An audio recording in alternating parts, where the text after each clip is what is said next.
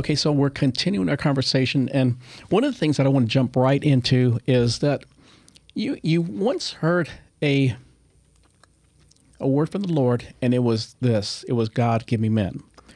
And I always thought about this for a long time, and I thought, man, and at this point you were probably in your 30s, and so I thought, dang, God, give me men. And then I thought to myself at the time, I was like, what would I do with him? I mean, and not only that, but that's a lot of responsibility. That's a big burden. That's a big responsibility.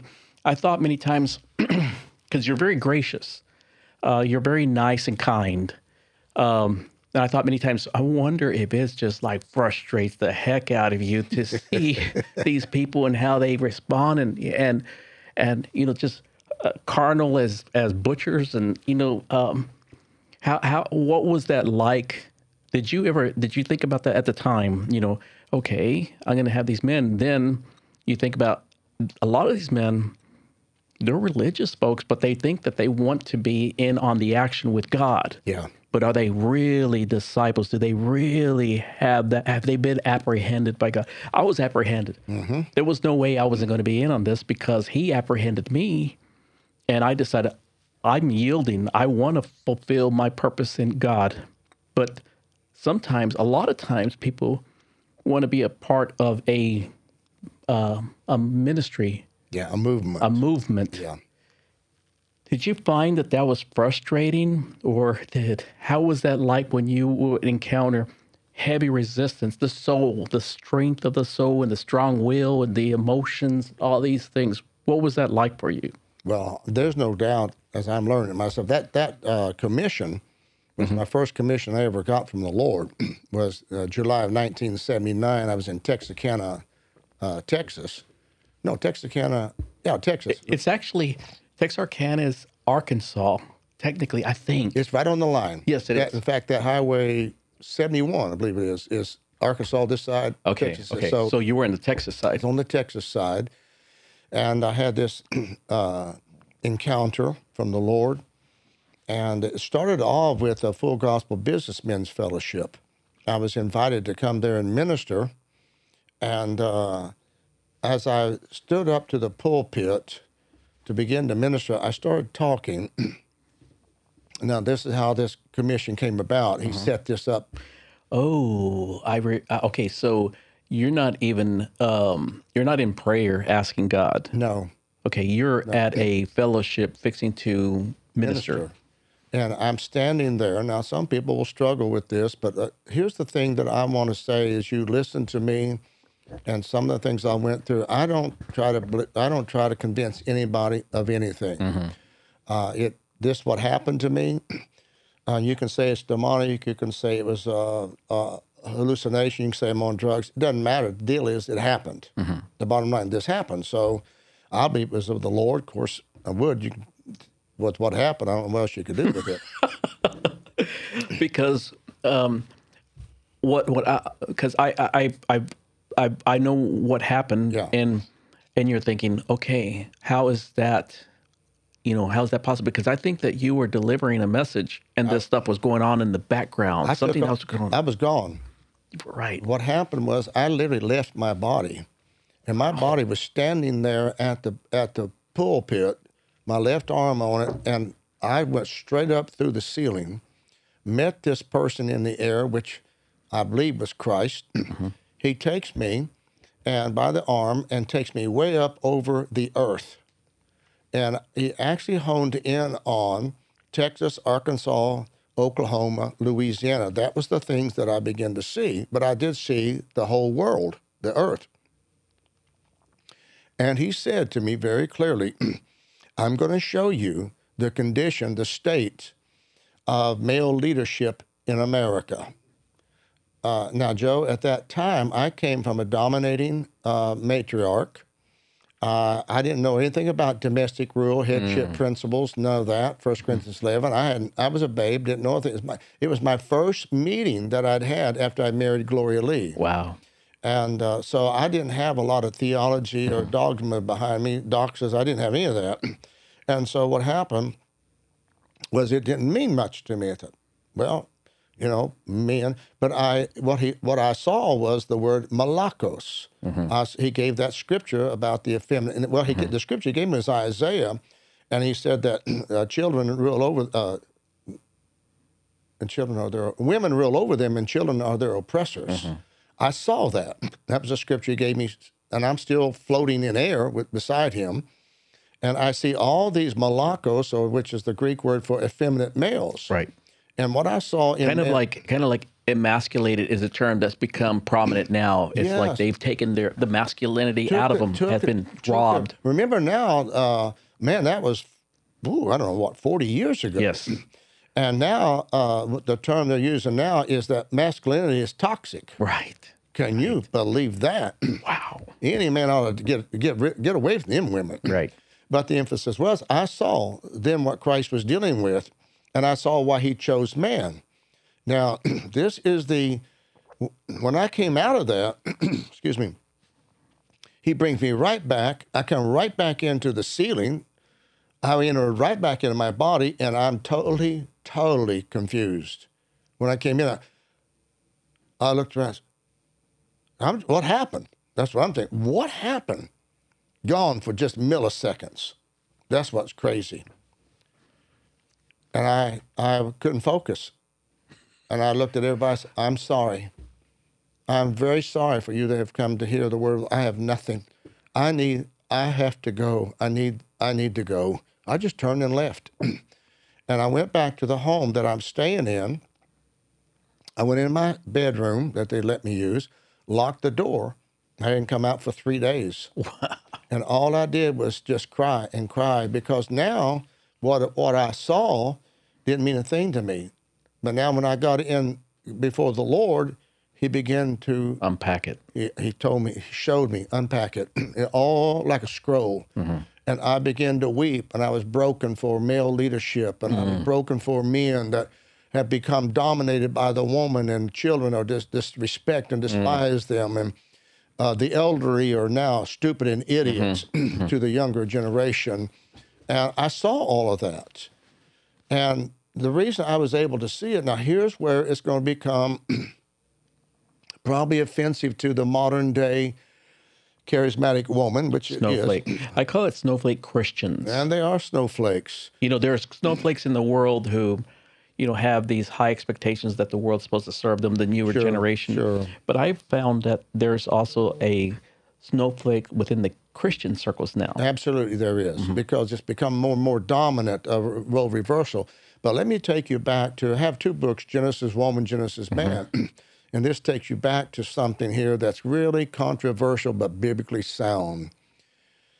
And I delivered this in South Africa. And when I delivered this in a women's meeting, one woman shut down 6 more meetings that I had, called all the pastors' wives that do not have him here. And they did. They shut down 7 meetings that I was appointed, already scheduled. And she got offended. She got offended because of the message you were delivering? She stood up in the meeting. Now, this was a biblical message. Yeah, I was teaching the word. Do you know if at the time that whether or not, she maybe not, but was she involved in the feminist movement? No. Okay. Here's the thing. Like I said, I don't have anything negative. It just happened. These were all Word of Faith churches. And it was totally, if you're not preaching faith confession, I mean, that's the bottom line. That was the deal, and that's not what I preach. Right. So I believe, and I love what the scripture says, and about receiving every word from God. You got to take it all. But anyway, it didn't bother me. I mean, Christ, that's his problem. It's not mine.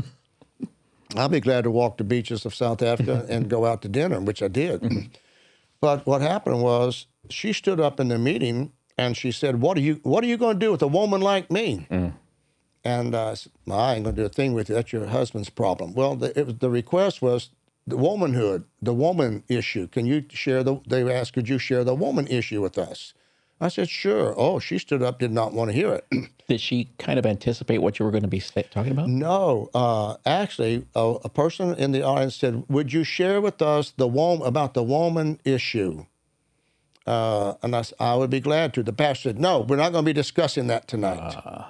And I said, sir, I don't have any problem with any of this. It's the word of God. No, we're not going to be doing that. She stood up and said, well, what are you going to do with a woman like me? Whoa. I said, I'm not going to do a thing with you, ma'am. That's your husband's problem. And obviously, that's his problem. So, but here's what I went ahead and shared it. And here's what I shared was, in Genesis, God said to man, I'm going to make man in my image after my likeness. He made the male in his image and his likeness. That's right. God doesn't have breasts. He doesn't have a vagina, Right. and all the above. And in heaven, there were not women. That Jesus Christ was known as the first creation of God the Father, and then he gave Christ all the authority to bring creation. But the issue is, all the angels were created beings. And so all these prophets say there's women angels and baby angels, and here we go. Right. But the issue was, now listen close what he said. This is where it's, and if a woman can get this, identity crisis happens when you don't know your origin. If you understood your origin, then your future will be your past. You will understand what you will be doing based upon where you came from. If you don't know where you came from, you don't know where you're going. And so what is the origin? Your design. Your design is in the origin. Where did you come from? Where is your design? What fabricated you to be what you are? Because whatever your design and fabrication is, that's what you'll produce. I see. So we came from God. Yeah. Woman came from man. Her origin is in man, not in God. Our origin is in God. So he said, I'm going to create a woman for him. He didn't create woman for God, for him. Right. He created woman for the man. For. Yeah. Very difficult word. Yeah, that's a difficult word for them to swallow, Yeah. especially today. But I would ask you, are you not created for God? I am created for God. Absolutely. Yes. That's your purpose. That's it. It may be offensive to a lot of males, and it is, but that's it. I was created to serve him. I understand both diakonia and doulos, which is two different Greek words. For one, I'm a servant of God. The other, I'm a slave, Paul said. I'm a bond slave.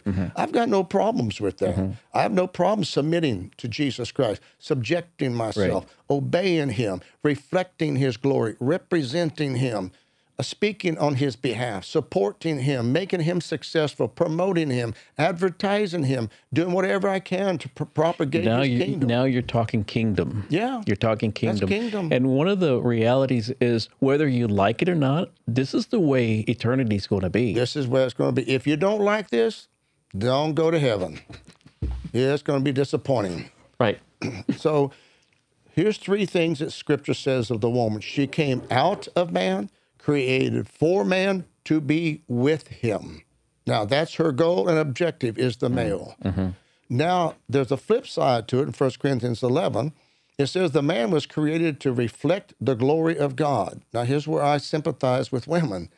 They're supposed to reflect the glory of their husband.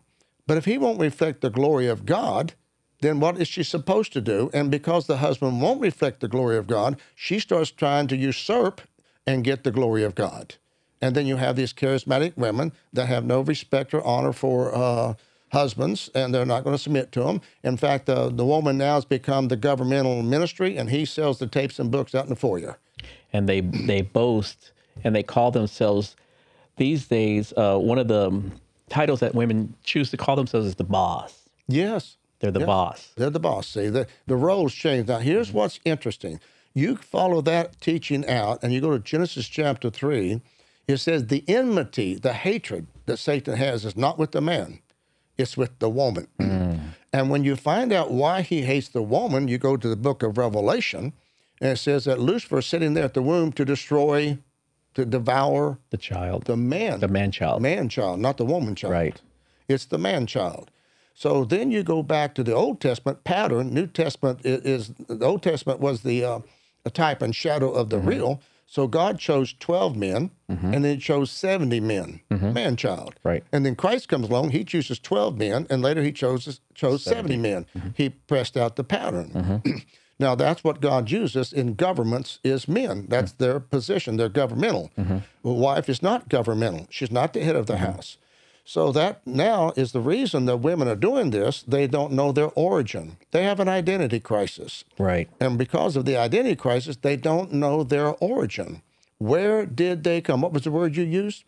They're their wasn't pattern, but something is a perfect word. design.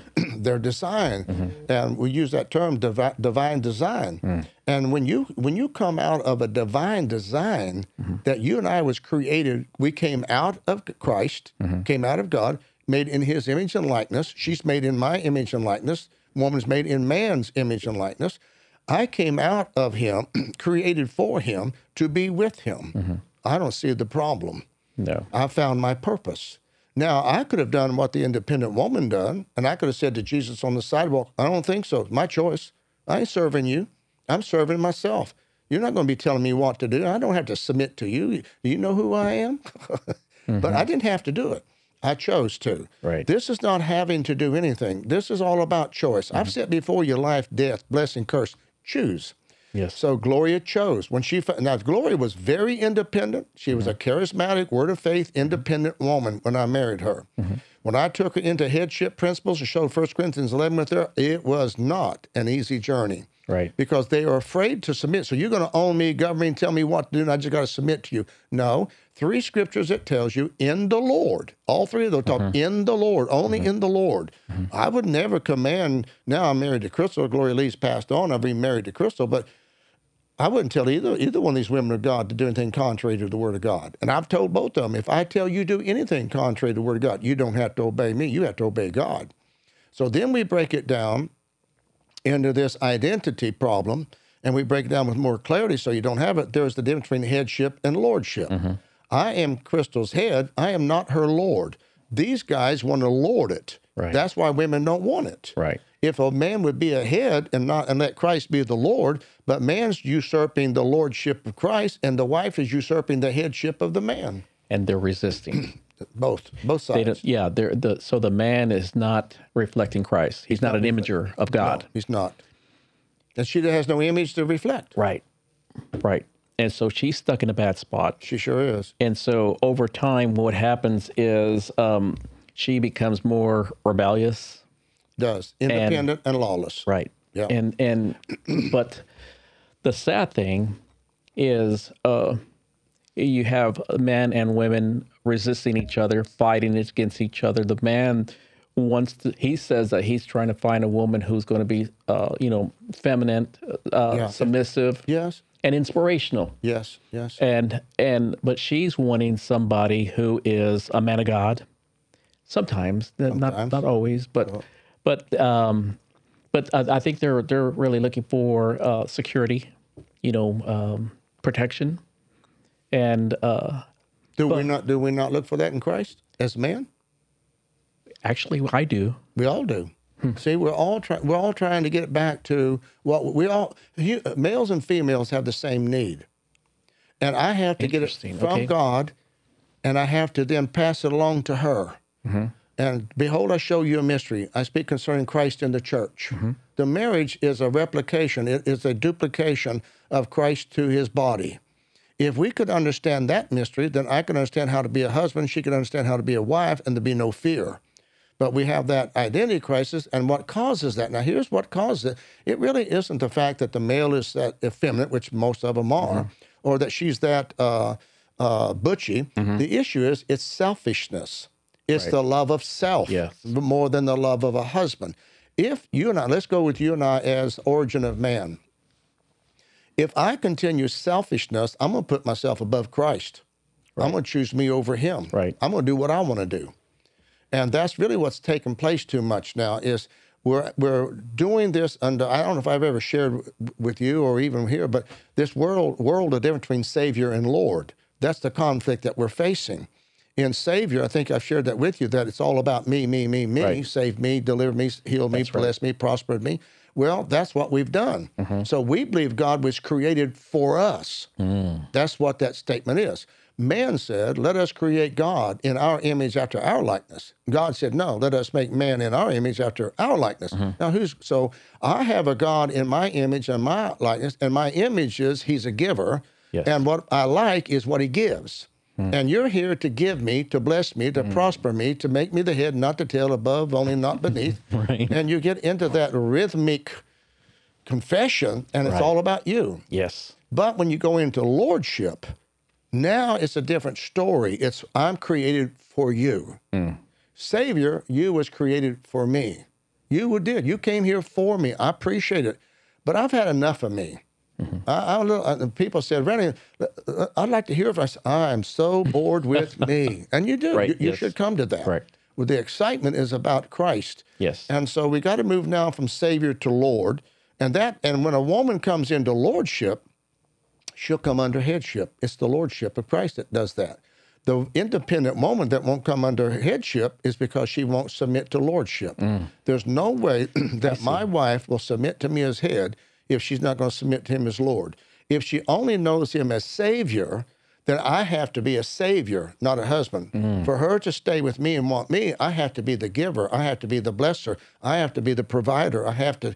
She's getting. If she's not getting something from me, why she want to stay with me? So it's the same pattern with the man and the Lord. It's identical. Image, likeness. It's a reflection all the way down. Look in the mirror, it's the same. What works for one is identical to the other. I recall years ago there was a moment in time, mystery marriage, when it was birthed. There was a head-on collision with a spirit of Jezebel. Oh my gosh, was there ever? Yes. You recall that? Oh, do I ever? She was tough, boy. I can just imagine, the spirit. I can just imagine the headwinds, turning. It's like okay, that's the hill, that's the mountain we're going to go after, and then the headwinds. Yeah. You talk about a gaze turning your way. I remember the weight and the intensity of the resistance of that message. Yeah. It was all out war.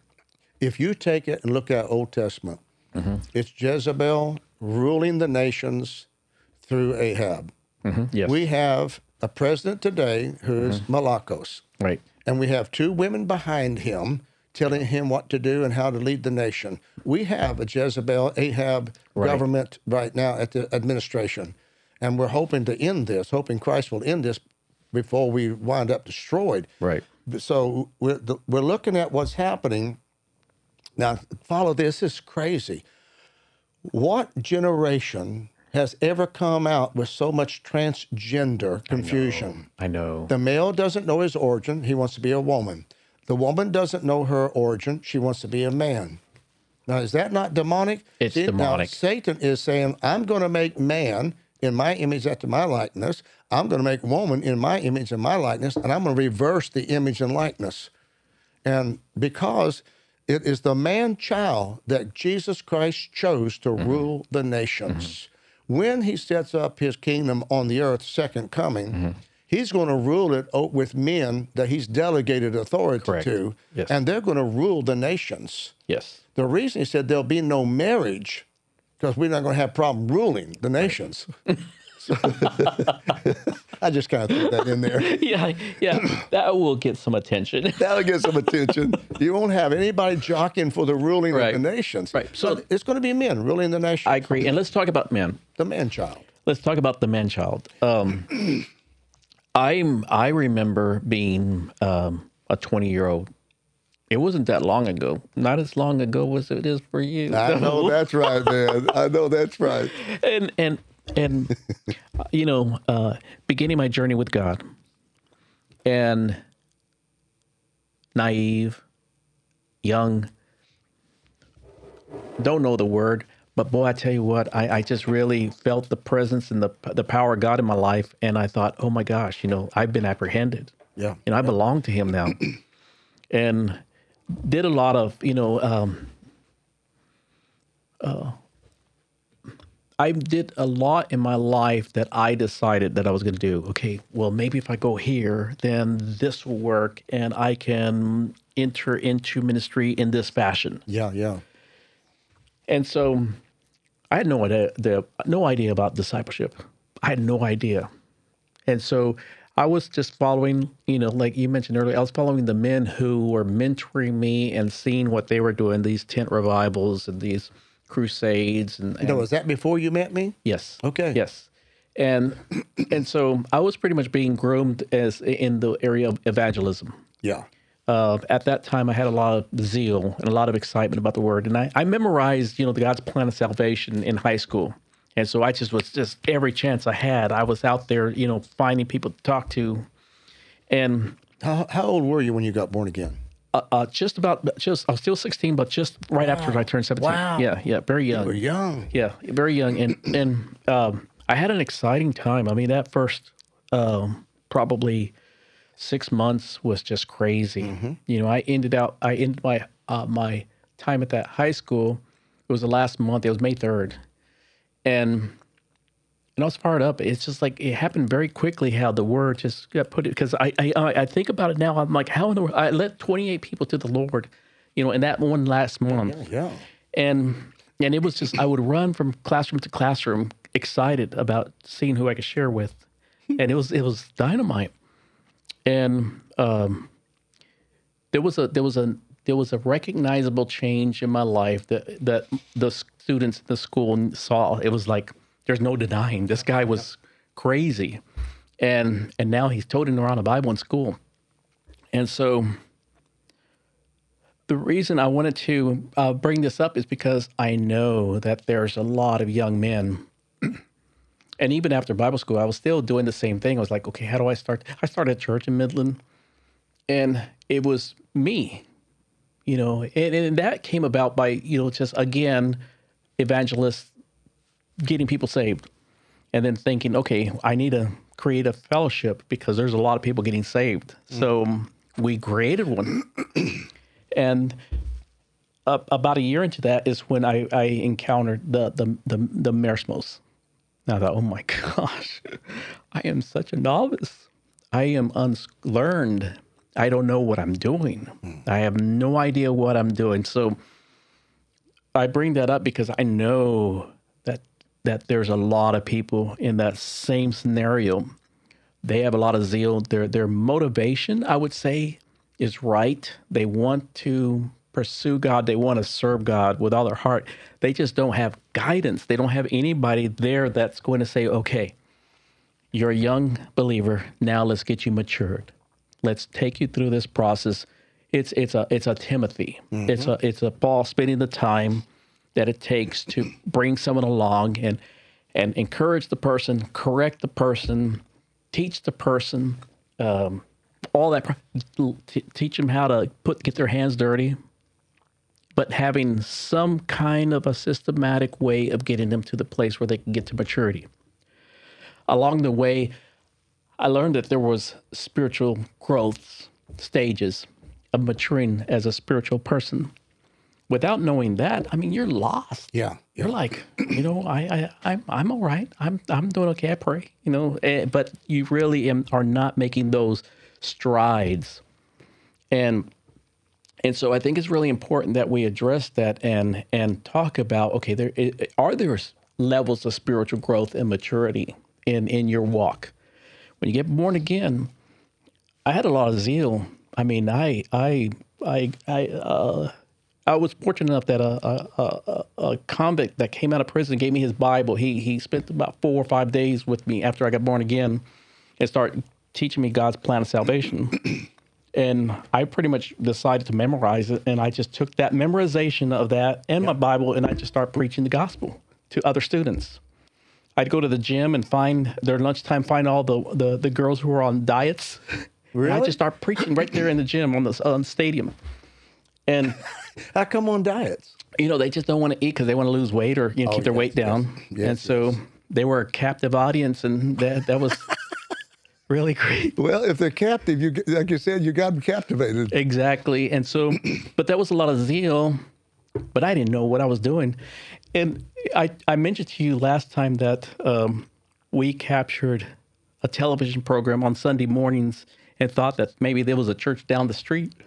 We had no idea this guy was bigger than life, Kenneth Copeland. Oh, and yeah. He became our pastor on television Sunday mornings. That's all we had. And I didn't know anything about, the difference between a Baptist and a Church of Christ. Zero. Yeah. I was Catholic but I didn't know anything. And that was good. That was good. Very good. I didn't have to learn lots of. But so my point is, what would you say to an individual that is starting off? They're young in the Lord. They have a calling in their life, and they can train wreck, they can shipwreck, or they can have a whatever. What would he call a successful walk or a successful voyage with God in life? It's dying to self. That's for sure. That is for sure. There's not a, you can't put out a brochure and say, hey, you want to be a disciple? Yeah. Because it's not a life of glamour. No, it is not. No, it isn't. It's truly the end of your life. And so talk to me about, one, what happens in that time span? Someone gets born again. They are recreated in Christ.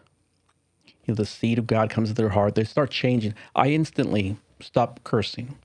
I instantly stop using drugs. I instantly stop having violence inside of me, wanting to fight. It just went away, melted away. But then I had hunger. I remember that. I mean, I couldn't read enough of the scriptures. And I remember my dad, he was confused with what's going on with me, and he was very weirded out by me because I was with the Bible all the time, and that was you're not supposed to read that. Yeah. We had that big old one on the coffee table, and so I would read it at nighttime in my bed with the blankets over the flashlight because forbidden. Yeah. You can't be reading that. It'll make your mind go crazy. That was a belief. I've heard that one. Yeah. And so, but I was extremely just consuming the word. And it's. I know now that a baby desires a sincere milk of the word. So I was devouring it. But it was maybe 2 years later, I had a lot of biblical understanding, but I was becoming a religious person. Mm-hmm. And I was thinking, okay, what am I going to do? Am I going to go into evangelism, or am I going to go into building a church? And so I did both, but not aware that there was a process that God would, I wasn't aware of any of that stuff. So when I heard concerning pneumatics for the first time, I was like, well, I pulled over. I was driving from West Texas to New Mexico, and I was driving, and I was listening to this thing, and I pulled over my car, and I got out. I was walking around my car, just like, my gosh, what in the world? Where have I been? I've been completely left alone. Nobody to teach me. And so when I got that tape, I wore it out and ordered another one because it was like, you got to be kidding me. There's sense to this madness. Yeah. It was so rich. The understandings of the way God operates in your life was powerful. And so I almost memorized the whole thing because I couldn't get enough of it. Yeah. So what would you say to an individual? Lots of zeal, fired up, a heart pursuing God, but there's so many traps, there's so many pitfalls, there's so many detours and ways that they can be completely chewed up and spit out. In essence, not to contradict, but to bring clarity, there's only two ways. And that's why it's so simple. And if you choose that one way, there's many complicated traps then. But it starts off with an identity. Now, I'm not going to go back to what we talked about. I'm going to go to a different realm of identity. There is a merismos moment where you have to distinguish your life as a minister to God or as a son to a father. If you get born again and all you know is church and religion and ministry, he's God. But if you get, now listen, you get born. You can't get born again as a minister. You're not born a minister. You follow me? Yes. You have to be birthed. And so what's happening, we're letting the church and religion birth us into ministry. We have a usurping mother. I have a book called Father God versus Mother Church. And that's what we're talking about. So what happens with a young man, you get birthed and you get born again and you go to a church. You go into Babylon for 70 years.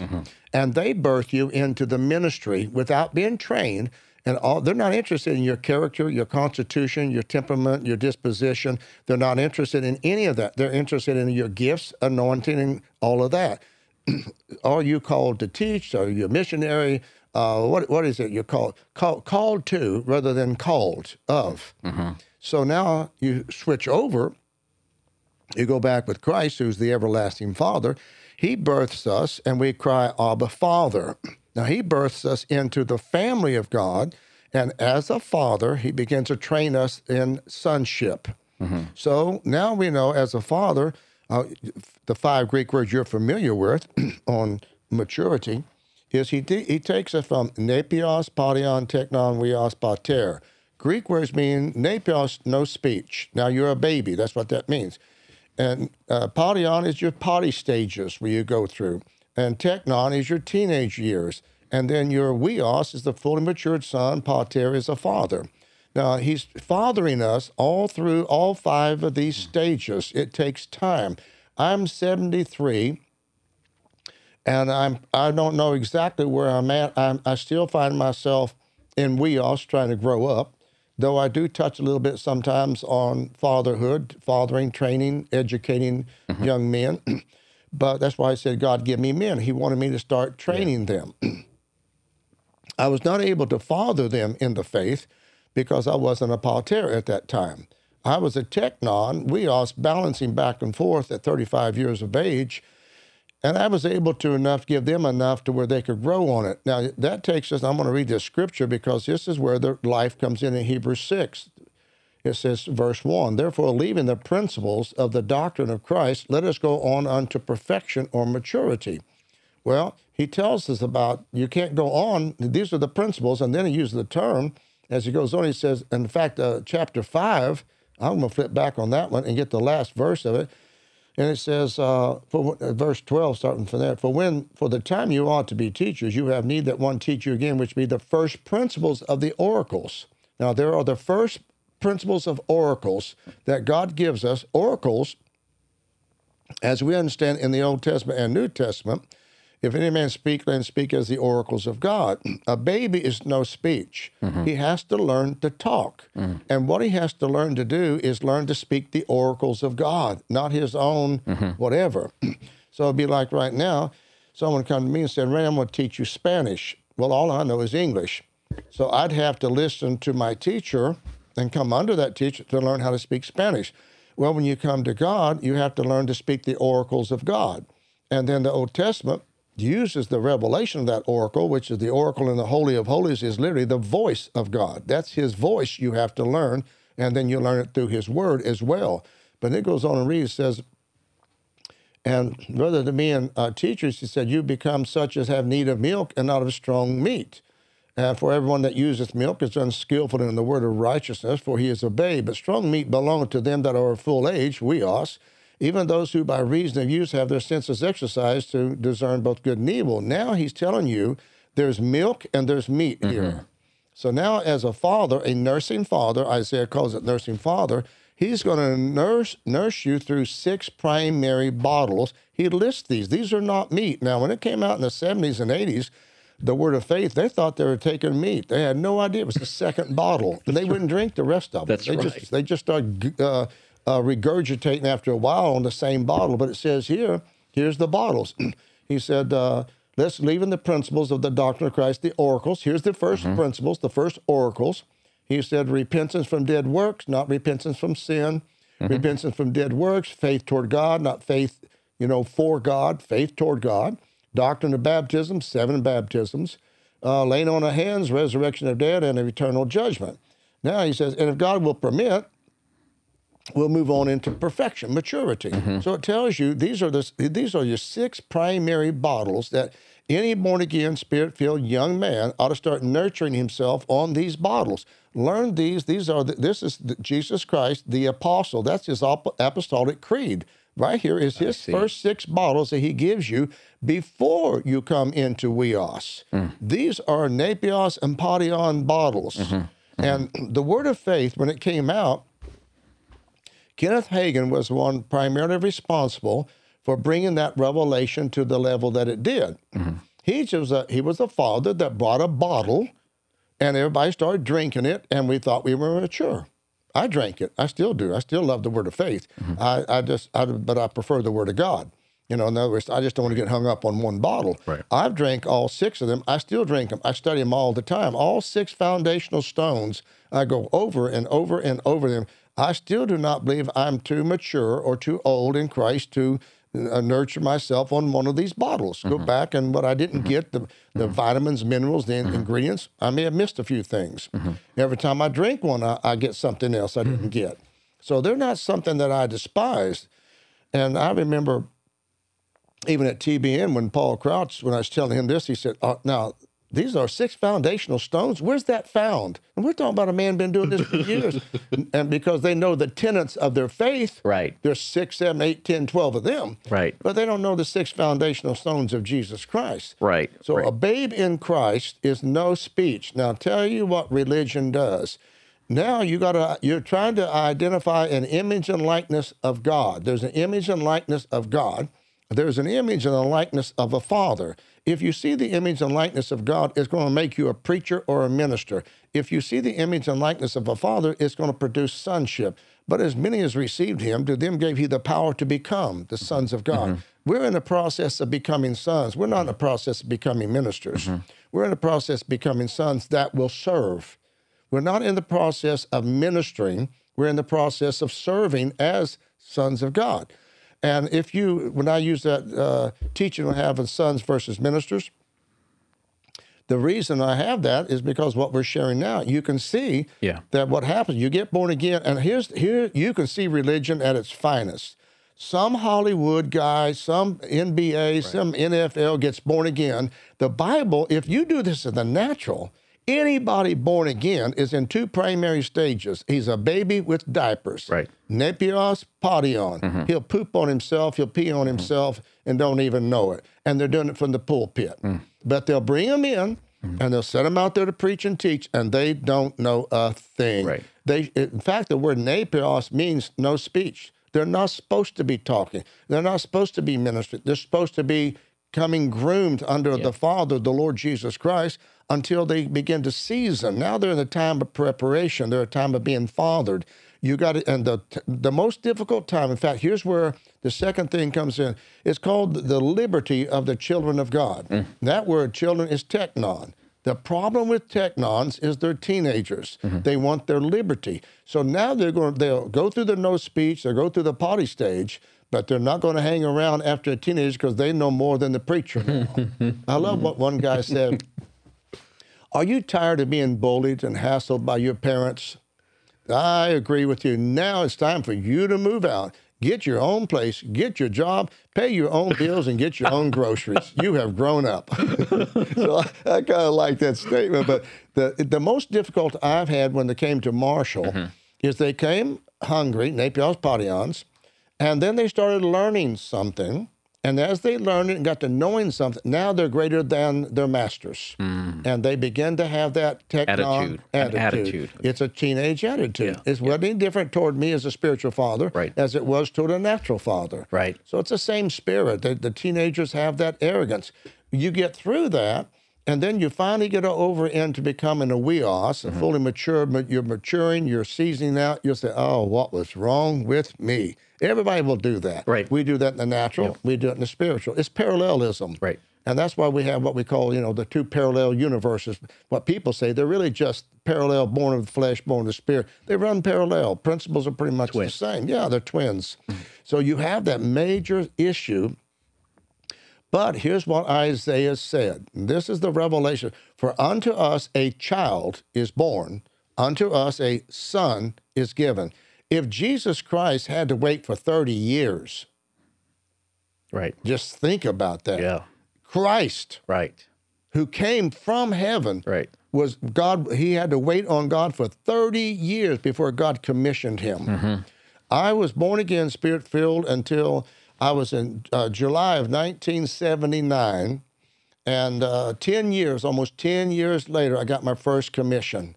But I got it still as a technon, and I knew I was. But I had the knowledge and the revelation because the gift was so profound. And I ran with that technon gift until God seasoned me with it.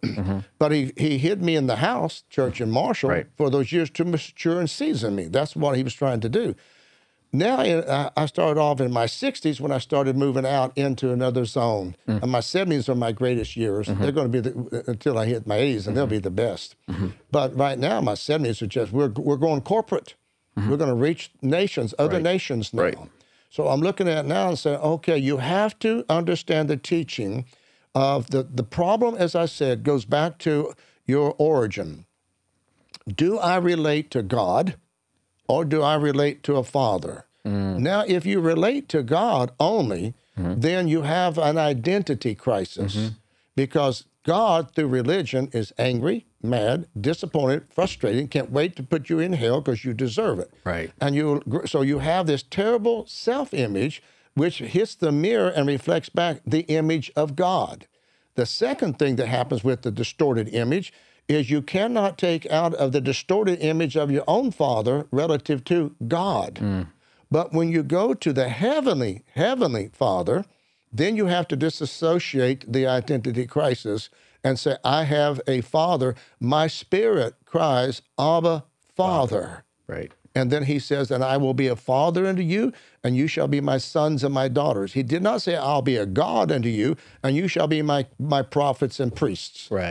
And what happens in being born with an identity, born again, but identifying through church and through a religion or a denomination, they're going to put you in the image and likeness, and all you're going to get is you're either a missionary to India or to Africa, or you're a Sunday school teacher, or you're going to be a pastor. And you have to adapt to that culture of God.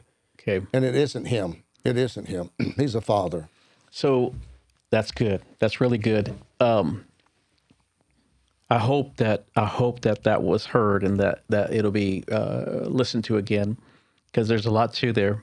One of the things that I would like to cover is what I was mentioning earlier, traps and dangers, and when you're called by God, I think that Satan's going to also attempt to knock you off or to take you out. Yeah, absolutely.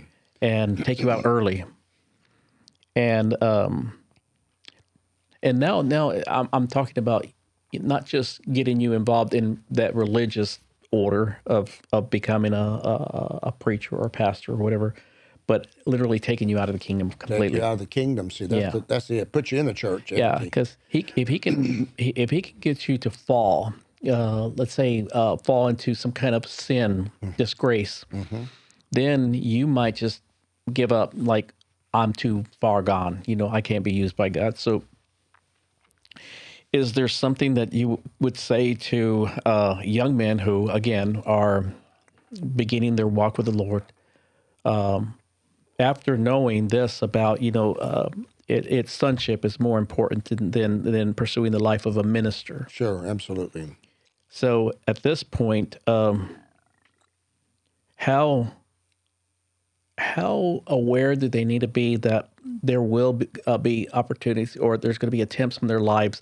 I'm not talking about someone with a scope attempt. I'm talking about Satan really deciding, okay, let's take this person and let's remove him from a pursuit of ministry. What would you say to a young man who is not aware, his eyes aren't open, he's not being conscientious of what the possibilities are? Every individual is an entity. That's what we have to start with. The Luciferic initiative, which I call it that, is his perception of light. The Luciferic initiative is a light that he walks in. It's a distorted light, but it's what he walks in. And what he does with entities is perception, which means you are different than me. We're the same species and kind, but you are different in entity. Your individualism is what marks you as an entity. You lose your individualism, you lose your identity as an entity. Now, I said all that to say the scripture that Christ said, the prince of this world comes and hath nothing in me. Christ was an individual. He had to perceive. Satan had to perceive. He had to psychologically analyze. He had to observe. What does he want? You would want something that I wouldn't want. Oh, and I so would want he's something perceiving. else. He's perceiving what does Christ want? Yes. He's something in him. Okay. If I can find out what's in him, then I can give him what he wants, and I can get him out of what he's doing. So he does three things, which he does with everybody. He gave Christ three primary temptations, and that'll happen to you, me, and everybody else. But we may call it the same. I read the same scriptures, but it will be formed and fashioned to what you want. So you might want money. We'll just say money. I might want success and fame. Lots of money and lots of success and fame. So I'm wanting success and fame. You're wanting money. And the moment Lucifer finds that, he'll offer that. So now you'll meet ministers that you can make a lot of money with, and you're going to miss the kingdom of God. I will find an opportunity will open the door for me to be very successful and famous. And I can go there, and man, and I call that the pinnacle. He took Christ to the pinnacle and said, all of this I will get, and the glory. You will have you'll rule the world, and you'll have the glory. So I'm going to go back to an encounter that I had as a young man, starting that moment. I was in California. I was about 7 years old in the Lord. I was invited to a small community in Arkansas to minister. My uncle lived there. So I go and ask, and I stayed in his home because I'm going to be ministering there for 2 weeks. And I'm staying in his home. And the first 2 or 3 nights of ministering was just like Superman trying to look through lead. You just can't get through. It was just, so demonic because it was a very religious assembly of God. Okay. And I'm bringing kingdom principles, and they just don't apply. And they can't get it. They just, give us our tenets of the faith. What do we believe? Well, after about the 3rd night, I'm going to bed. And that's wintertime, pretty cold in that old bedroom. They didn't have insulation and all that, the old country home. And this presence comes to me in the middle of the night. It's kind of a 3/4 inch robe, sleeves, 8 foot tall, 9 foot tall, stood at the end of my bed, and it was all in a tornado black, whirling, never broke the form, but it was just, that's what he came in. He came in a turbulent form. Found out that was a principality over that domain, that region. Of course, had to learn it from Christ. I didn't know what it was. And he came, and Were you asleep? I was asleep. Okay. I woke up feeling this presence. Yes. You've been there. You've had a few of those. And I woke up feeling this presence. My goodness, it was the worst I've ever felt. I've had demons I've dealt with and come to me, and I've had a few things like that, a number of those, but this was entirely different, Joe. I never experienced Intimidating? this. Oh. Fear? Fearful, intimidated. Okay. You felt insecure. You felt subjective. You felt lorded over. You felt ruled and dominated. And all of those terms I felt Outmatched. Outmatched. Totally outmatched. I'm a babe in Christ anyway. I'm still probably at that time, potty on, technon, back and forth. And he comes, and I've had a few out of the body experiences at that time, so I understood what to do. And when I saw him, I reached over and I hit the pillow and the sheet, and my hand didn't go through him. I said, "Oh, he's in my world," which I felt violated, probably, and vulnerable. Vulnerable yes. is the word. Yes. Now, when you step out and you meet them in their world, you feel a lot more security. You feel the spirit man. I mean, you've lost that flesh, that body. You're not weak anymore. Wow. But he was in my world, and that really undid me. And he began to say that he was sent to make a deal. He says, "Listen to me. I've been sent to make a deal with you." I immediately said, "No, I don't make no deals with the devil. Get out of here in the name of Jesus. Poof, he was gone. Well, I got out of bed. I just bawled and cried. I was scared. And I got on my knees, and I just crying, I was shaking and sweating and everything else. Oh, the great man of God. I had control of all of this. And, the crazy thing is that you at that point, you know that you've marked, and they know where you are all the time, and you it's like you're not in control. You don't have the control of what's going on. The thing is, I'm going to transfer it or channel it in the way we're ministering to the younger man. Okay. And what that means, he knew. I see. He knew I was called. Right. He knew I had an anointing. And I tell you what I've learned about that. And these men he knows you. He knows you're called. He knows you're stupid and ignorant, don't know anything, same as I was at the time. Right. But he knows that you're going to go with God. You're going to stay with God. You're going to learn the ways of God. You're going to drink the 6 bottles, right? Right. And you're going to learn the ways of the Lord. So but he knew. He knew something about me I didn't know about myself. Wow. I didn't even know what he knew. And so now I've got to face, how did he know that? And I'll get to that maybe later. There is an absolute for every Christian that we have. But then he leaves. The next night I ministered the same thing, just demonic. And I felt this principality in those rafters.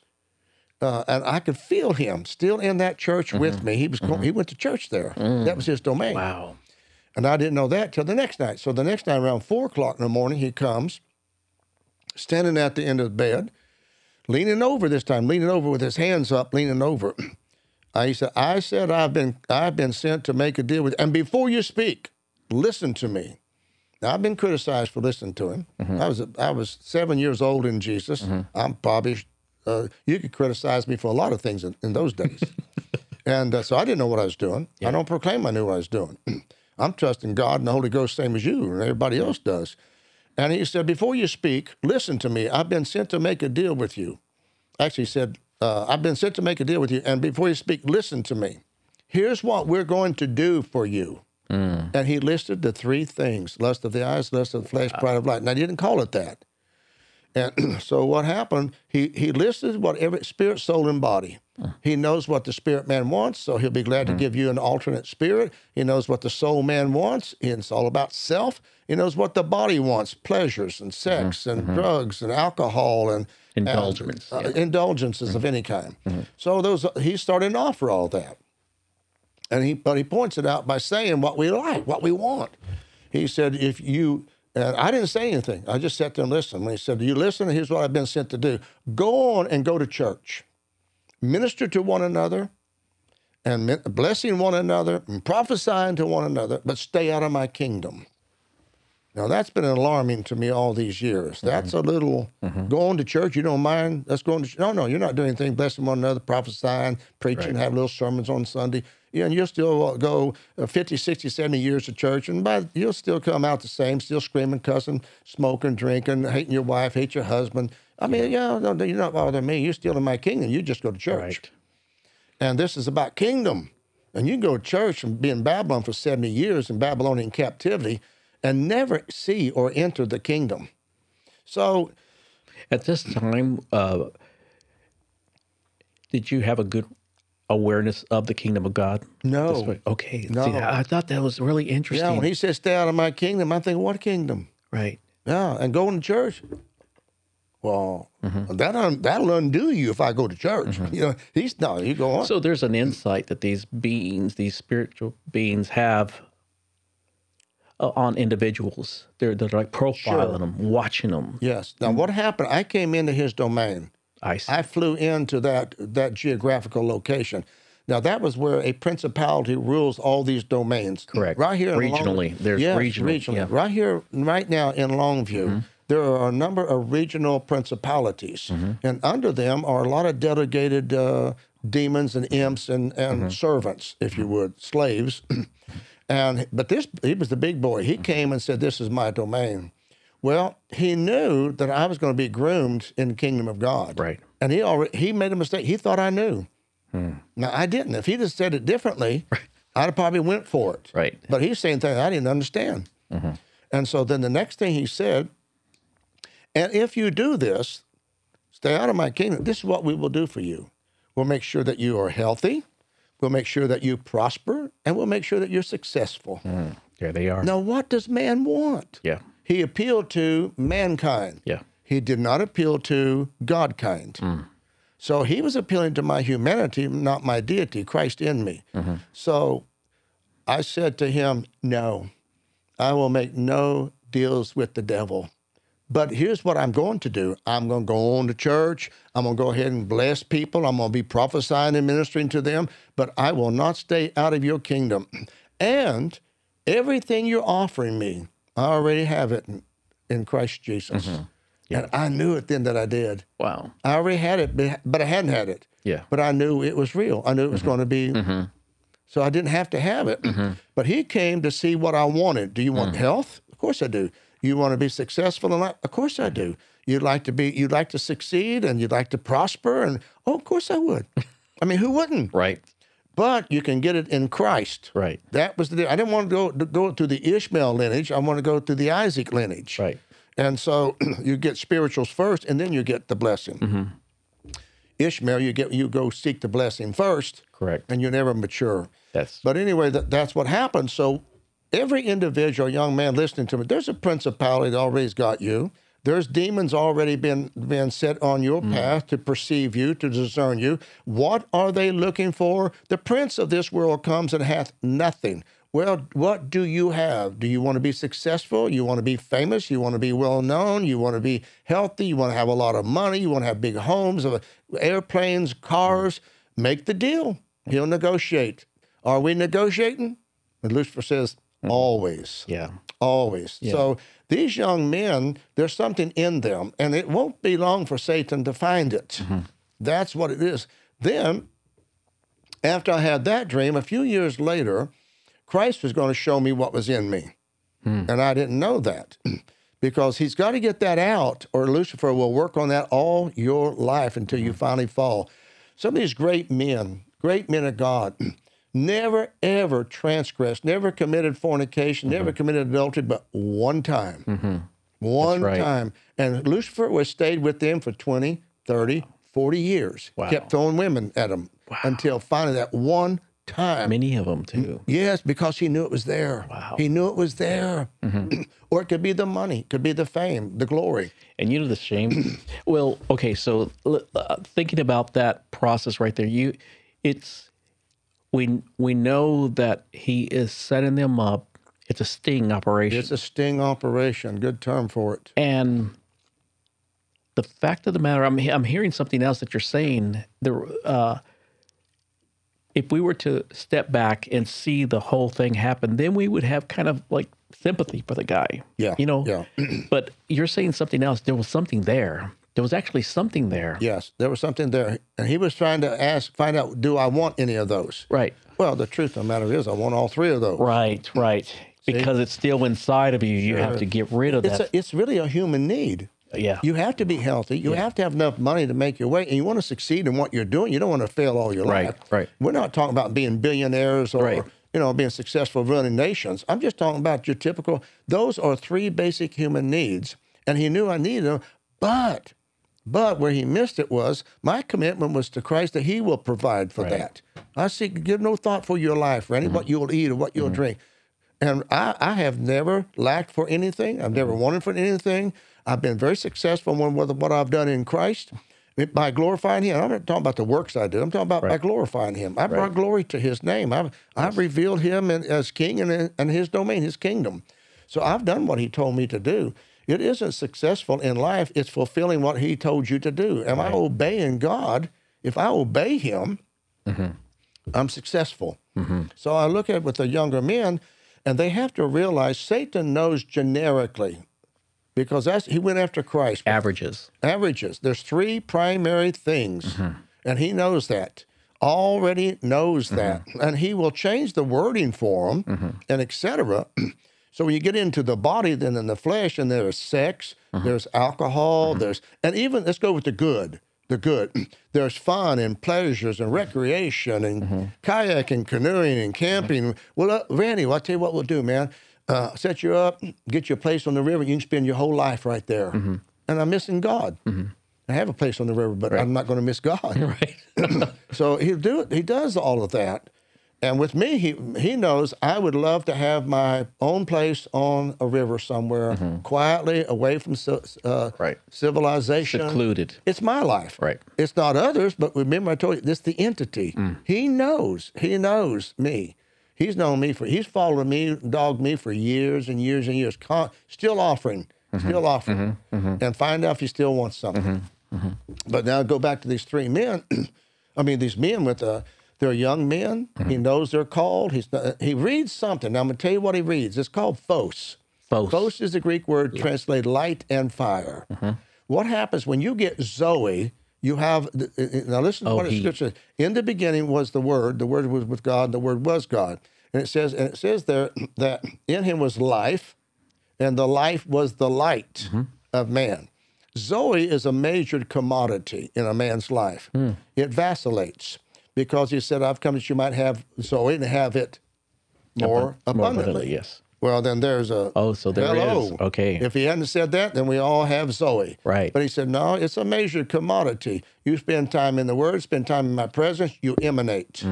The emanation of the Zoe that you have by fellowship reflects or emanates a light bearer about you. He's a light. We're light bearers.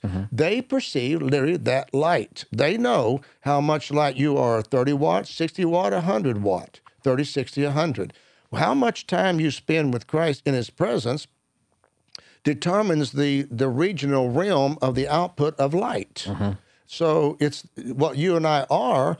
We're that little control on the wall that you can turn up or down. The dimmer. The dimmer. It depends if you're spending time with them or not. Right. And they read it, and they'll know if you're at full light, they got to shut you down. They got to dim you. Wow. They've got to come. And believe it or not, they come at your highest light. Wow. Not at your darkest night. They have no problem if you're in the darkness of the night. Leave him alone. Don't activate. Let the dead dog sleep. Follow me? Yeah. If you agitate Randy or Joe, they'll start repenting and start seeking God. Right. Leave him alone. Right. I mean, man, let him enjoy just what he's doing. Right. So they prefer that, and that's called the night. So they don't bother. The night lords don't come in the night. They come in the light. They come for you when you are starting to shine brightly. We got to shut this boy down. And the Old Testament said, you put the flame out in the temple. Shut the flame off. So phos, light and fire. So two things that happens that they see that you do, you're emanating phos, light, and you're also emanating fire. And as fire, there's a zeal. The prophets of God, the word of the Lord was shut up in their bones like fire, it says. So now you're operating, you're full of zeal, for ambition for Christ and drive for Christ. Well, criticize him. Tell him he's a religious nut or he's a zealot. Do something. Shut him down. So he sends people to you, putting you down. Get out of the word and call you to be nuts or crazy. And your daddy was sent by Lucifer, believe it or not. I mean, I saw when he says, well, he was just sent by Satan to put the light out. So they're always going to put the light out. And to do this, got to find out what that young man wants, what he's going after, and shut that thing down. Right. So the reason they know you're born again, spirit-filled, because you're born of God. You have automatic Zoe, and you have automatic phos. That Zoe in him was life, and the life was the light. If you've got Zoe, then you've got a light. Now, if it is true, and it is, that Zoe is a measured commodity, then the light is measured by reflection of wattage and volts. So your life is measured. It's a law of size and measure, which I learned when I dealt with demons in Downey. I don't want to go into that one tonight, but that's when I learned the word size and measure. And when you deal with Christ, they know these. I use the term size and measure by 4. What is the breadth, the length, the depth, and height of Christ? Satan measures those in your life. How much depth do you have? How high have you gone with it? How wide, how broad, how deep have you gone? He measures that. And all these demons get back and they give report on how much light, how much fire, how much phos, how much Zoe. They define all that. And then they will set up a strategy. It's called and I use the term stratomai is the Greek word, where Satan sets up a strategy, the wiles of the devils he sets up strategies on how to pull that man down and what to do with him. What can we use on him? And he's going to try to pull you down before you mature and season. So you got to realize you're going to have 10 or 15 years you're going to have to give yourself to season and to mature. And this is when the temptation comes. This is when the tempter comes. And he will test and tempt you to find out what is in you of what you want. Now, I'm going to say this to you. If you want to fall, then you can fall quickly. But if you don't want to fall, then be honest with yourself. What is it you want? What is it that you lust and crave or desire? And you have to get before Jesus on Calvary on your knees and say, Christ, you have delivered me from the power of this, and you have translated me into your kingdom. The power of this is no longer there. Now, when I came up, mine was different. Mine was women and cars. Boy, I liked the girls and I liked the cars. Then I meet Jesus Christ. Still love the cars, but you can't love the women. Right. And so now that was the deal. So I didn't know what was in me. I didn't know what was there that Satan was going after. And so I have this dream, and this was years ago. I call it Vanity Fair. And in this dream, I found myself running, and the scripture kept, I'm in a race. Oh, I'm in a race. And we got to get focused. Everybody get focused. And I found myself on the beach then, and I'm running up and down the beach. Everybody, they're drinking their wine, smoking their cigars, enjoying life. And I'm irritating everybody because I'm running all over stop, put that out, stop doing this. We're in a race. We've got to finish this race, which is scripture, the scripture, Right. running the race with patience. And I'm zealous. I'm going to finish this course, man. I'm going to finish my course. And in the dream, I was driven. And then the next scene I'm somewhere else, and I'm somewhere else, and I'm somewhere else. So now on the beach when I started off, nobody's listening. I'm irritating everybody. And I thought, I'm headed to the ocean. I can't there's no place. I got to keep running. There's no place. So I start swimming right out in the ocean. And I get, I don't know how far, 100 feet out, 100 yards or whatever, I don't know how far, way out there. And out of the sky comes a brick wall, and empty right down to the ocean. And I stopped, and now I'm just cutting the waves and holding myself up. So what is this? It stopped my course. I can't run the race. I can't look around it. I tried to look around it. It's covered everything. And then right on my left, strange as it could be, an elevator comes down right in the ocean. The door opens up, and they invite me in. There's a man there, some type of elevator guy. You're in a race here. I'll show you where you want to go. So he takes me up, and when I go up to a first floor, opens up, and when I step out into something like kind of a, there's what do you call those? High prostitute type of buildings. Well, there's the word I'm trying to find. It was real high class, swanky, really.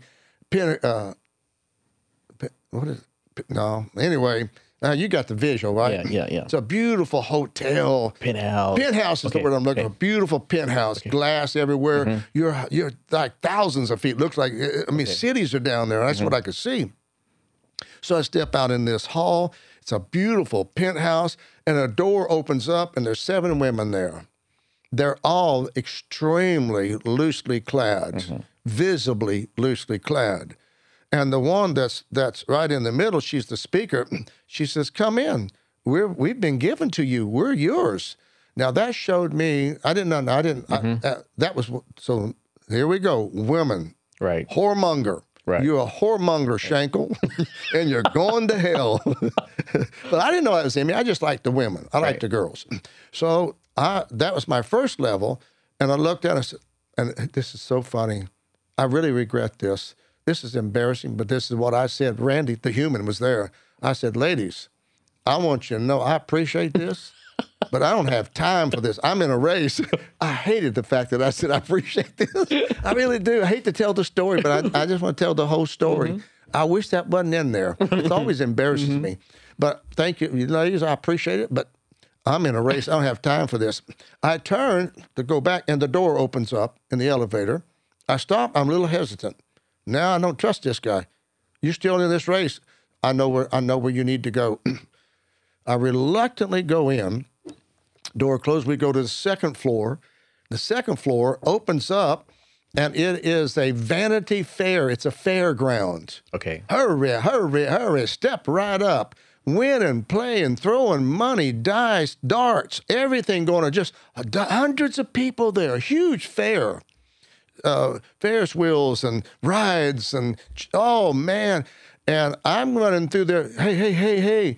Stop, man, stop. We're in a race. We don't have time for this. You got to stop this. We're in a race. And they're throwing rings around bottles to win trips to Hawaii, Camaros. I remember Camaros were being won, cars and all that. And this guy gets mad and he slaps my hand. Leave me alone. I'm going to Hawaii. Yes, Bo, I got it. Oh, everybody goes crazy. He gets a free trip to Hawaii. And nobody's listening again. Everybody's involved in the affairs of life. The word of God is being choked out. So then I said, 3 grounds, by the way. Now, this is all 3 grounds. But so this is the affairs of life.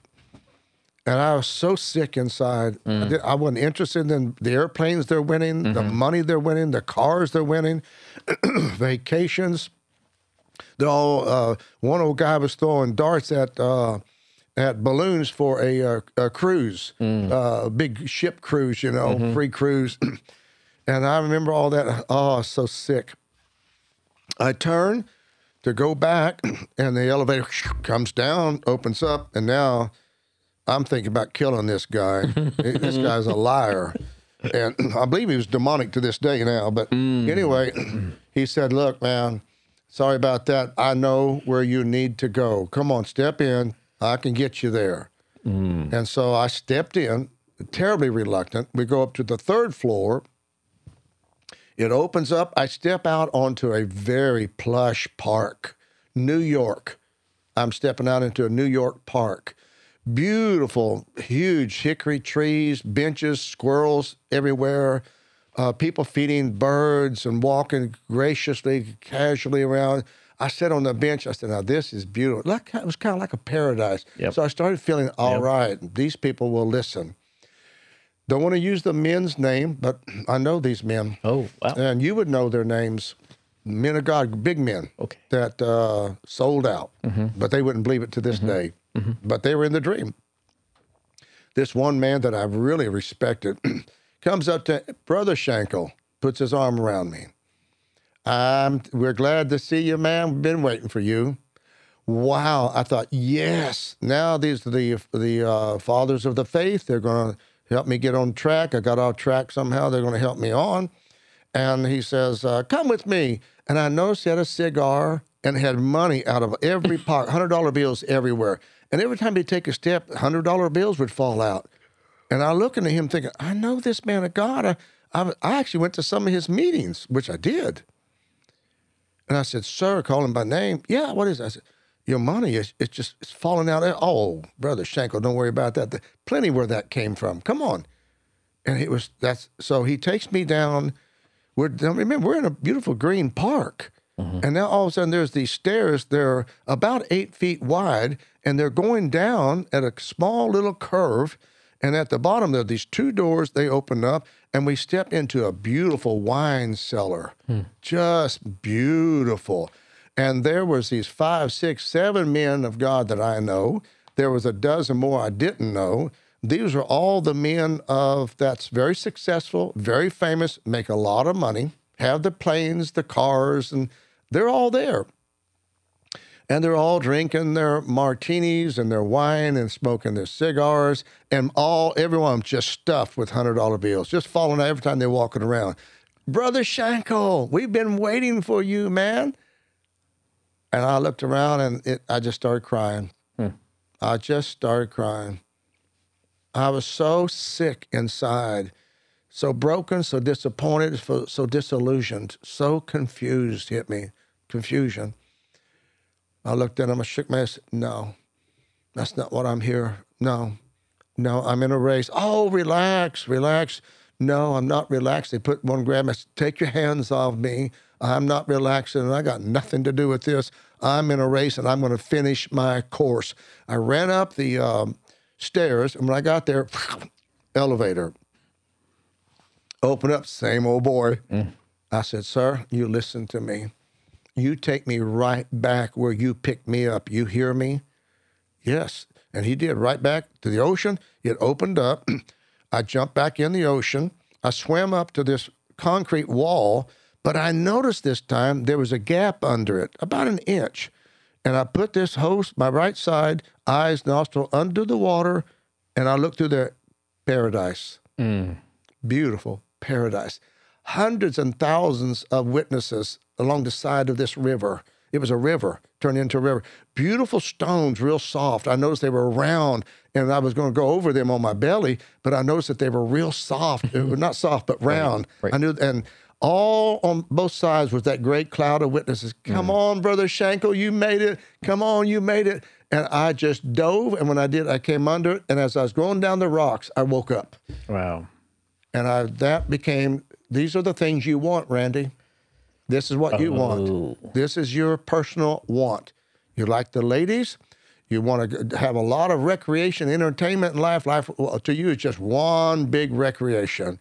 Excuse me. And I looked at that, and then you'd like to have the run with these boys. You want to be known with them. You've been waiting for them to call you, minister with you, pulpit, go to seminars, to the civic centers, and you're right along with them, ministering with them. Sure, that's exactly what I wanted. And Satan knew it. But you pay a price to get that. You have to lose Christ. So what happens, you lose the person. Yes. You lose the presence. You lose the Zoe that goes down, and you're just a small little ember. And at that time, Lucifer says, don't pay no mind to him anymore. Just keep an eye on him, but don't pay no, he's of no problem anymore. Make sure you got plenty of money coming in. Make sure the women come around. Keep it going. Just keep it feeding them. Feed the monkeys. He's already in a daze. He's already traumatized. At that time, you're just a walking zombie. That's all you are. No life, but you're making all that money. You got all that success. And that keeps you distracted so you don't get back into the fight, get back into the race. Absolutely. You're content, so to speak, with life. But your human is. Yeah, because I can't imagine, having peace of God. You can't, I've had this happen to me in my life, to where I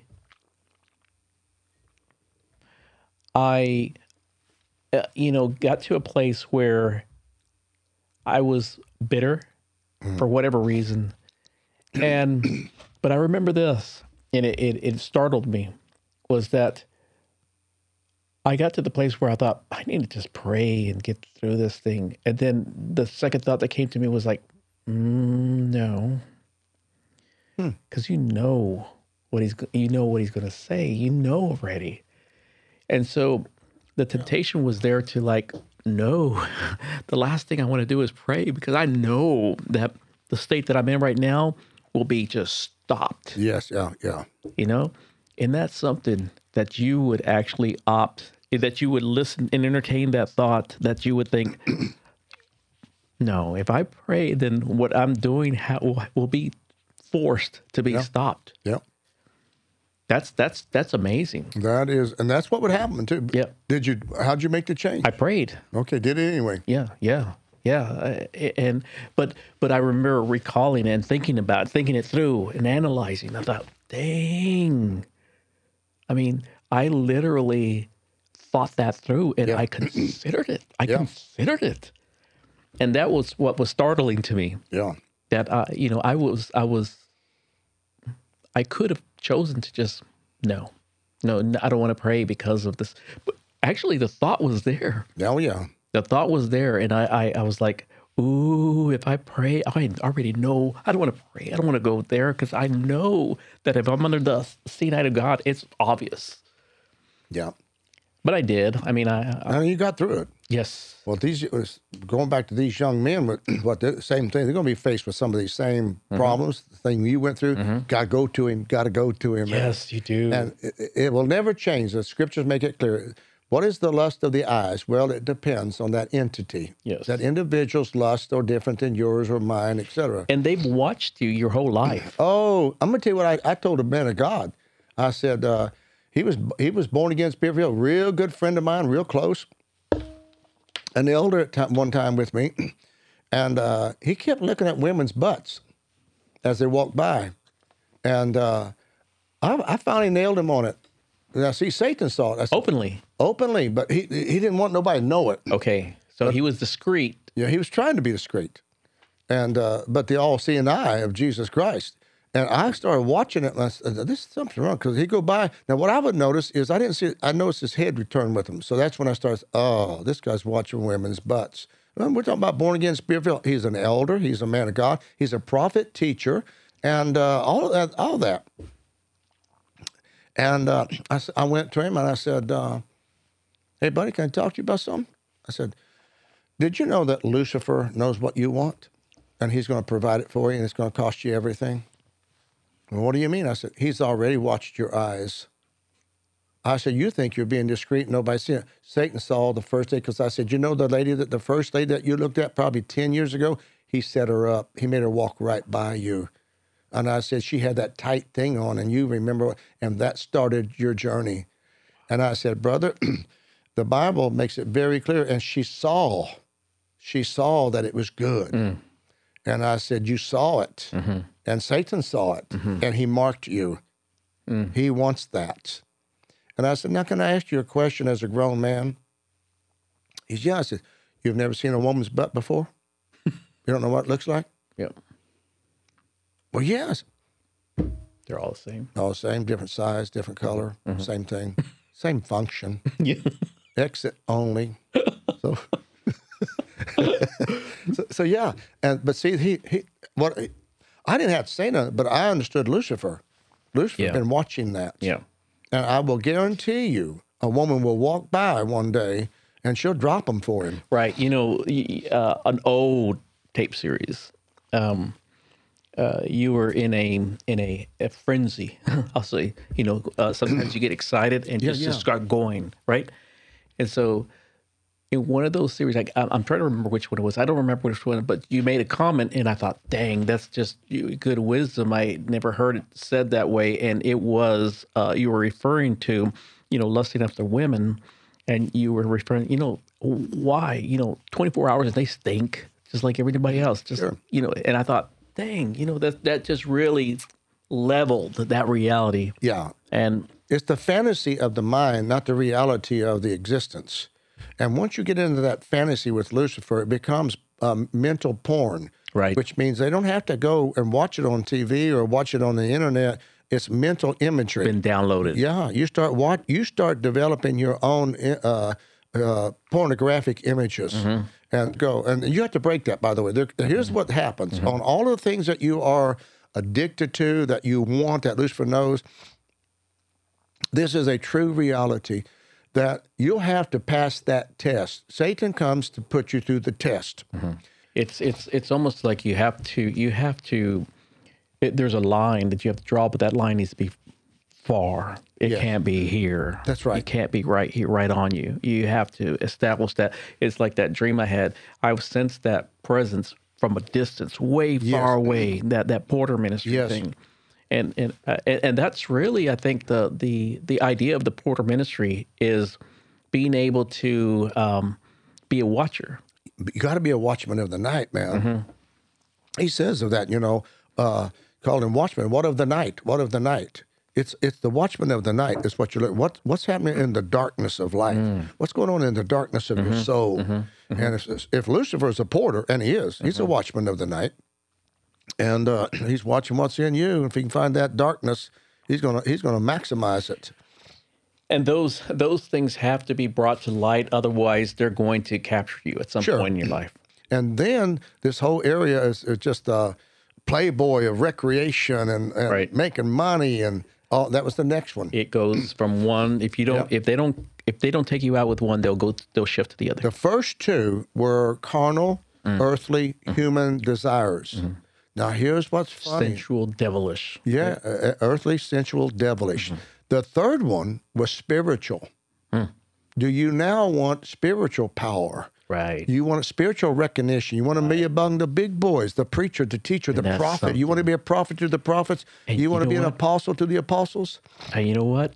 A lot of young men, I was one of them, that would have said, yes, I do. That's exactly why I pursue God. But there's a deception there. There is. I'm at TBN, and because of the success of Signs, Wonders, and Miracles, they invited me to leave Marshall. We'll have you leave Marshall. We'll take your whole family down to Dallas. We'll set up a big church there. We'll get it going. There'll be 10,000 within the first few months. We'll come in with all of our teams and minister. We'll do everything ready. We'll set you up. You'll be ready to go. That was at TBN. I said, I'm not going to do that. Marshall? What's in Marshall? I said, where God sent me. There's nothing in Marshall.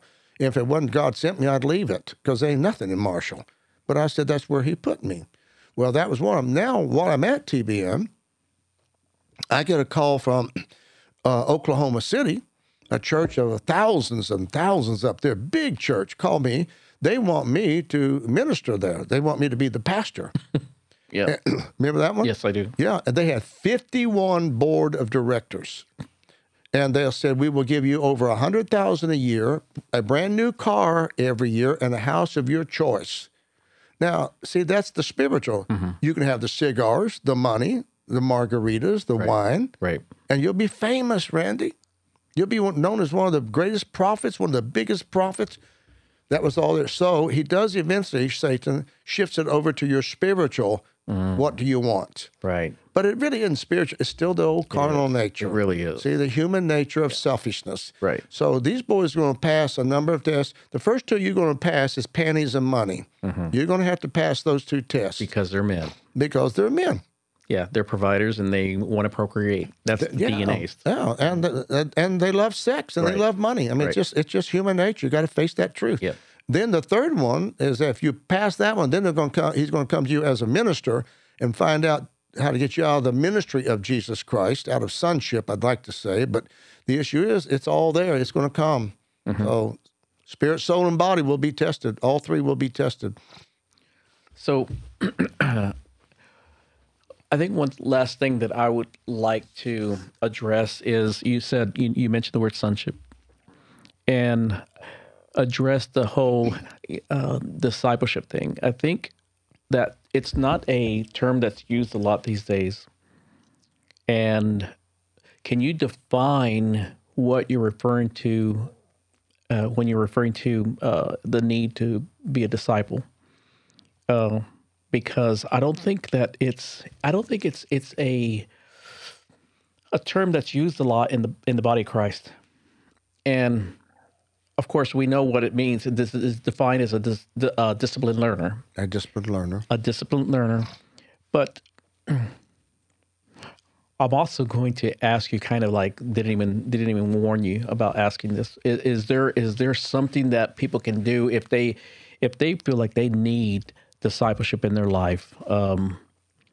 What would you do? What would you recommend for them? Let's say, I mean, they could be all over the world. They could be in another country, but they know that they have a call in their lives for discipleship. What would be the actual wisdom of God to get them into that place of discipleship?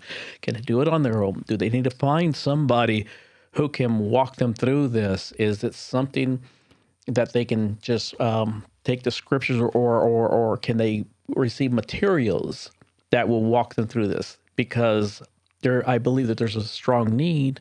What is the steps? Well, first of all, this sounds crazy, but here's the beginning of the wisdom of this, and it really is so. Discipleship is a concept that has a real flattering to it, or everybody wants to be a disciple.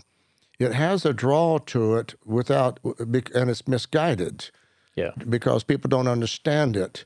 But I'm not just a believer; I'm a disciple. See, that's again that's a positional statement. It's like a badge. It's a badge. It's a flattering title to it. That's why they call a whole church religion movement, one denomination called the Disciples of Christ, and not one of them is.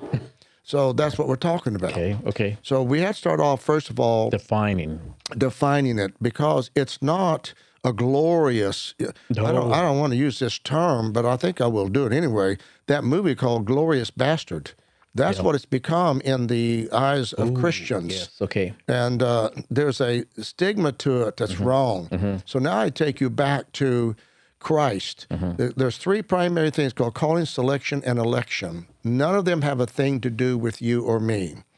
When Christ said, many are called, but few are chosen, that means there are 5,000 that's called, but only 12 chosen. Right. The choice comes from Christ because not from the individual's desire.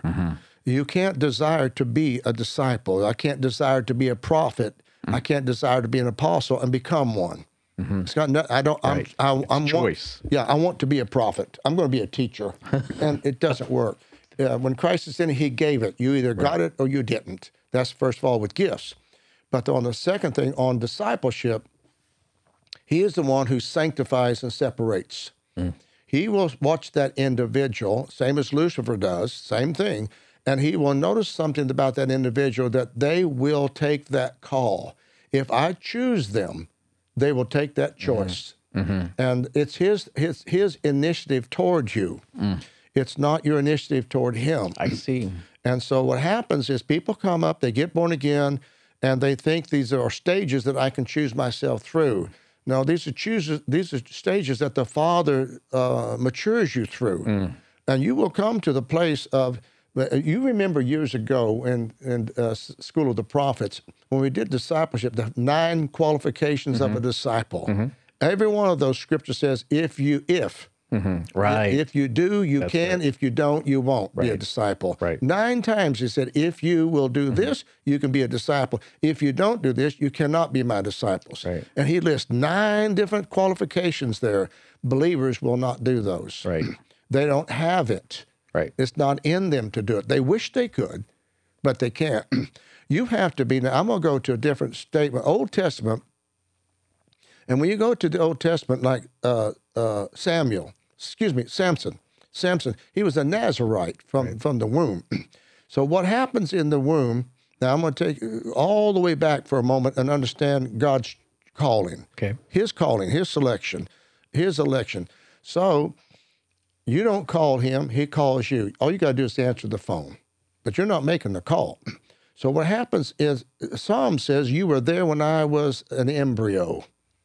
And you were there forming and fashioning my personality. This is why we must not criticize individuals in the ministry, because God created my personality to handle this apostolic prophetic anointing. He created it that way. Right. It has to do it. You can't be a soft, gentle shepherd and be a prophet, apostle, prophet. You can't be. So you're going to bring nouthetic confrontation. You're going to bring correction, reproof, instruct. Pastors won't do that. They'll lose their congregation. They'll lose their money. Tithes and people mean money. People means money. So they're not going to do that. So, but the emphasis is, He's there as an embryo. And all these young men right now that's listening, they believe they're called of God, it starts with the embryo, Him fashioning and forming you, the scripture says. He formed you out of nothing, out of the substance of it. And then when you came forth, Satan was right there reading what took place as an embryo to destroy that man-child, because he's going to come out ruling if he's not destroyed by a matriarchal, a dominating mother or a matriarchal wife or whatever. And if He destroys you not by killing you, He destroys you by making you effeminate primarily, changing your whole structural genetics, but you can't. But so anyways, so now the embryo comes forth. Joe Albert, he's groomed and fashioned by Jesus Christ by the hand of God to be the entity, the personality. He forms 5 primary things into your human being. It's your personality, your constitution, your temperament, your disposition. All that is formed into your humanity to form the person that you're going to be.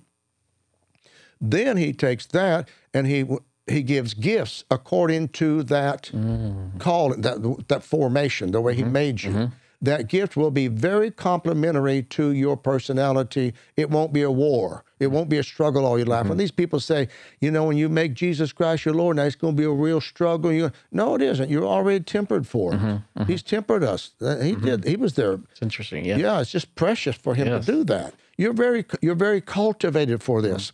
So in the natural world, we breed race horses. We breed thoroughbreds. We breed Arabians for different purposes. They're bred for that. They come out ready to run, ready to fight, ready to war, whatever.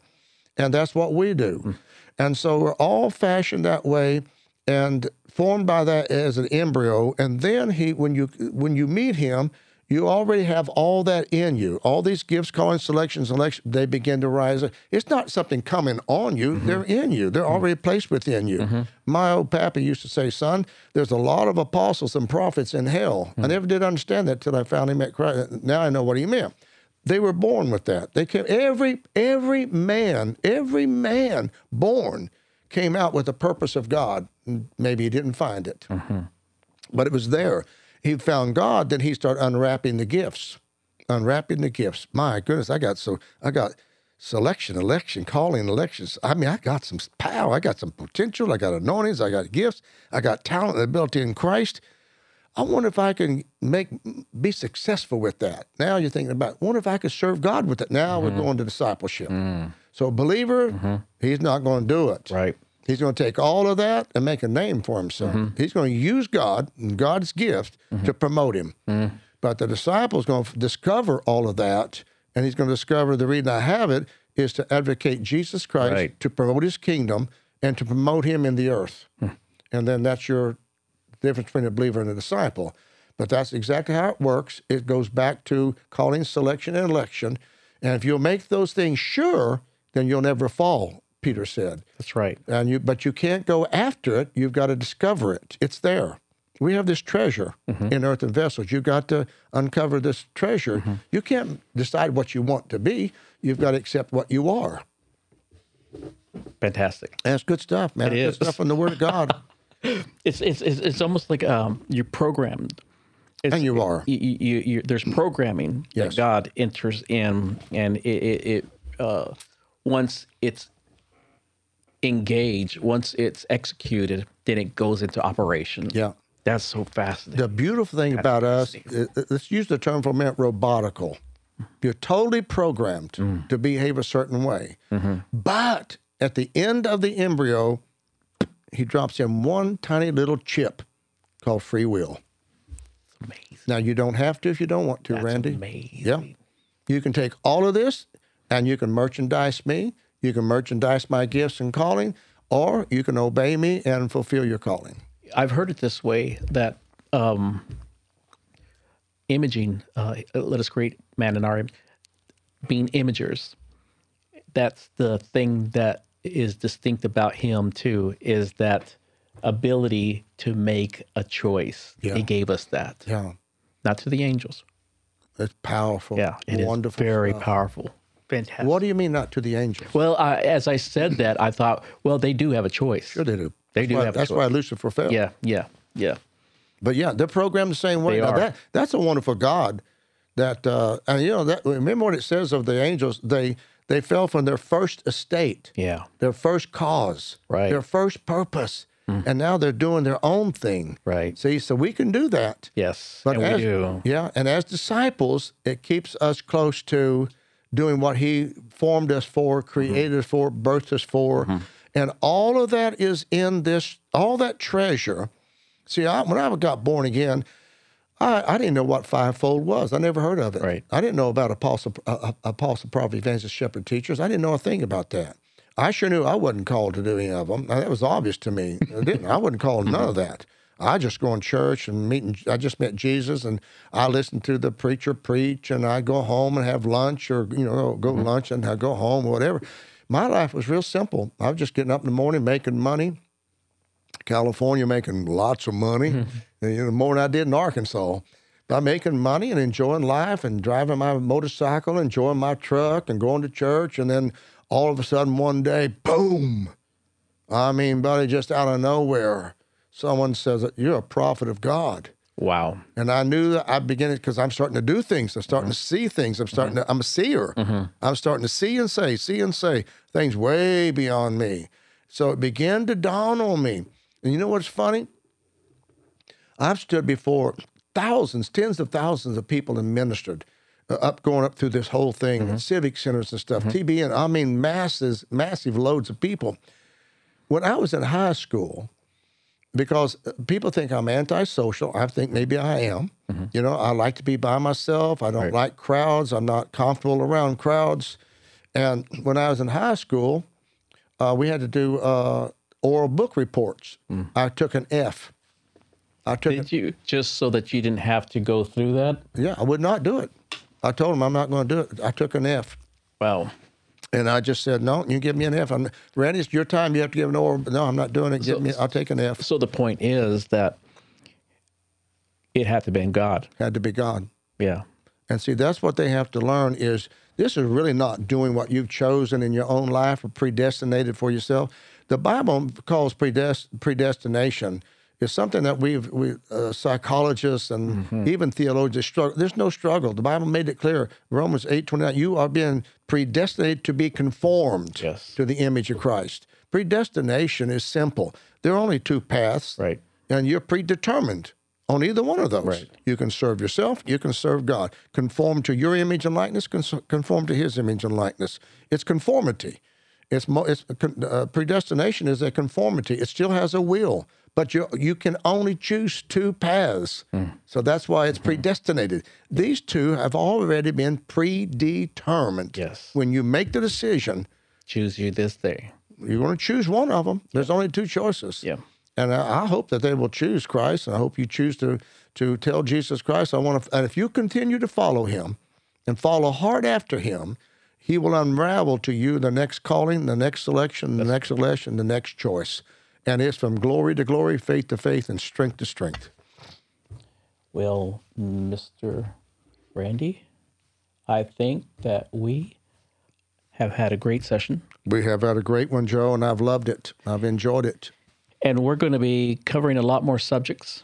So keep tuning in. We're going to release a lot more subjects, and there's information on the screen if you want to find out some more information. Some of the books that are written, some of the I prefer teaching tapes. Yeah, I do too now. Okay, I do too. but I love books are great. You know, when I find a good book that I appreciate, generally what I'll do is I'll start by getting it on a Kindle and I'll read it. I think, dang, these guys really did a good job. So I'll order the book just out of respect for the author, the work that they did. And then I'll get an Audible so I can listen to it too. Yeah, I like to hear it. I like the audio. I do too. That's my preference. Yeah, I really do. But some people do love the books, you know. Yeah. They love to read it. My wife, she prefers the book and she goes at it. Yeah. You know, A student. yeah, she goes, this is how she reads. Like, Yeah. It's great. Well, Thank you, Joe. Enjoyed it, man. We'll catch you guys later.